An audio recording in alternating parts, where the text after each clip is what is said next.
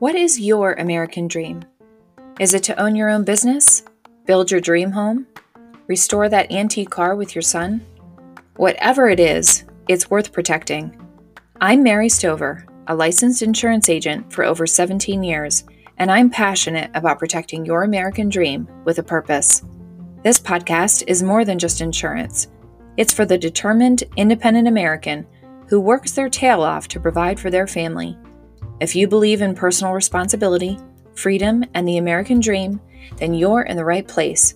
This is the American Dream Podcast.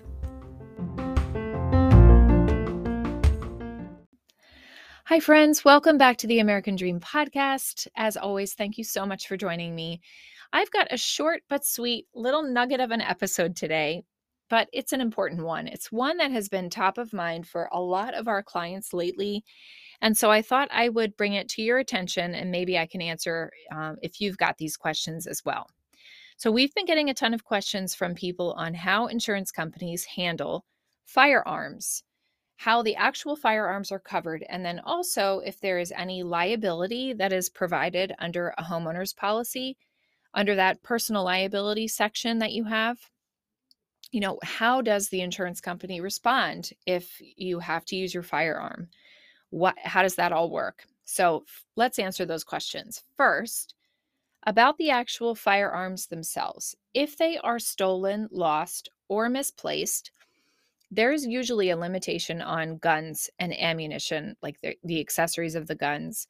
There's a limitation under your homeowner's policy, most likely. Now, under your homeowner's policy, there is a coverage called personal property coverage. And if you were to look at your insurance policy right now, you would see that there's quite a bit of coverage for this.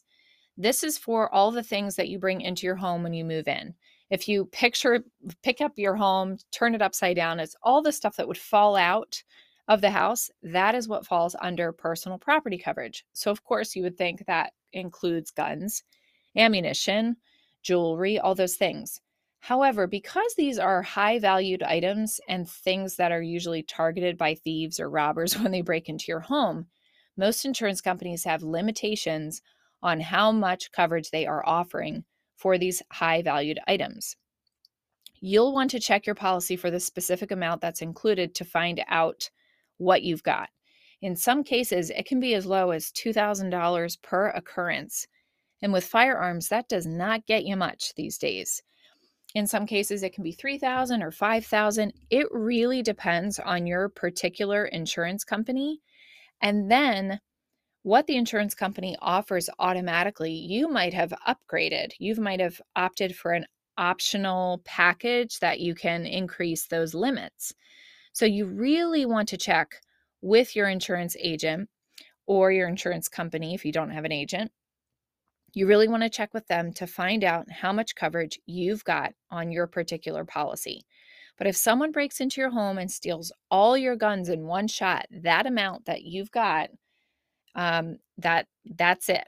There is an option to insure your guns at a higher value. You can schedule them out on what's called an insurance rider, and you have to show, make kind of a gun inventory or ammunition inventory for the insurance company, and you can pay to buy extra coverage for these things if that's something that you're interested in.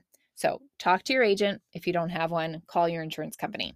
So next, let's talk about the liability if you shoot upon somebody. Hopefully you never have to do this, but it's good to know how you're covered if you have to.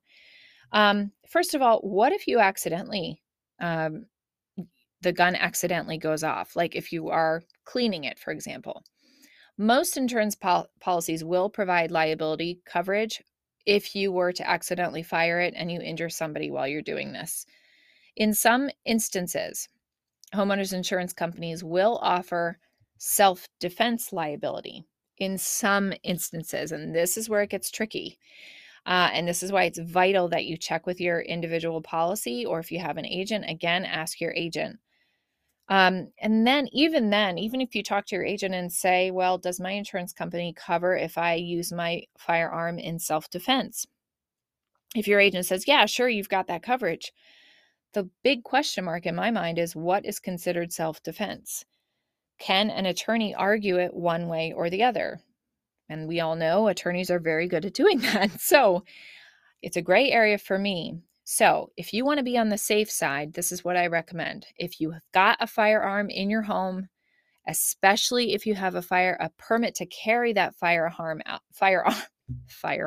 goodness gracious.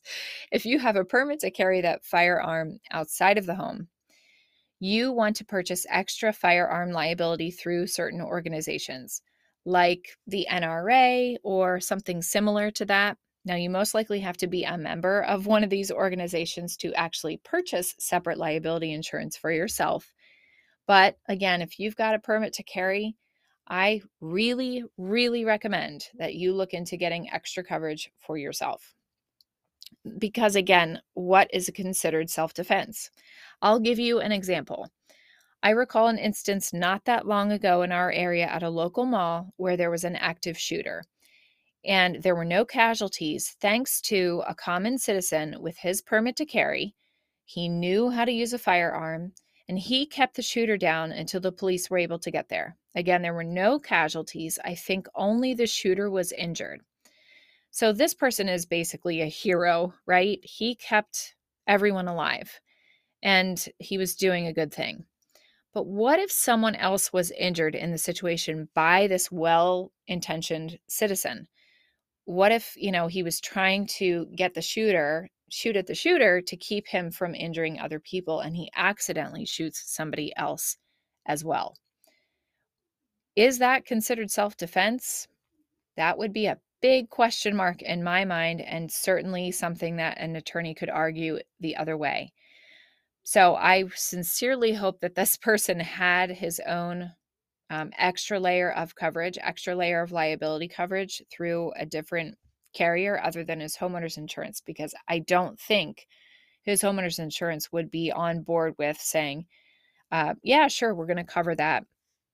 I don't know. I don't know how it would work. And it really comes down to all the facts on an individual situation.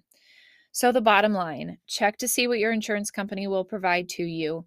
And if you're looking to cover yourself more fully, again, especially if you've got a permit to carry that firearm, you need to look into purchasing additional coverage for yourself, if at all possible. Thanks as always for listening. Stay safe out there, friends, and I'll see you next week. Bye.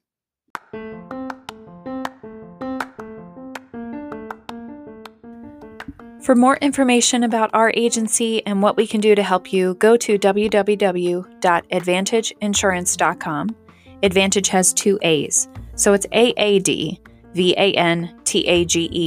insurance.com. Also, follow me on Instagram at AdvantageINS1830.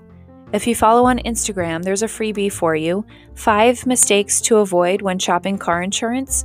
Get this freebie in your hands the next time you go to shop your insurance, and make sure you're not making those 5 mistakes, okay? Thanks so much for joining. I'll see you next time.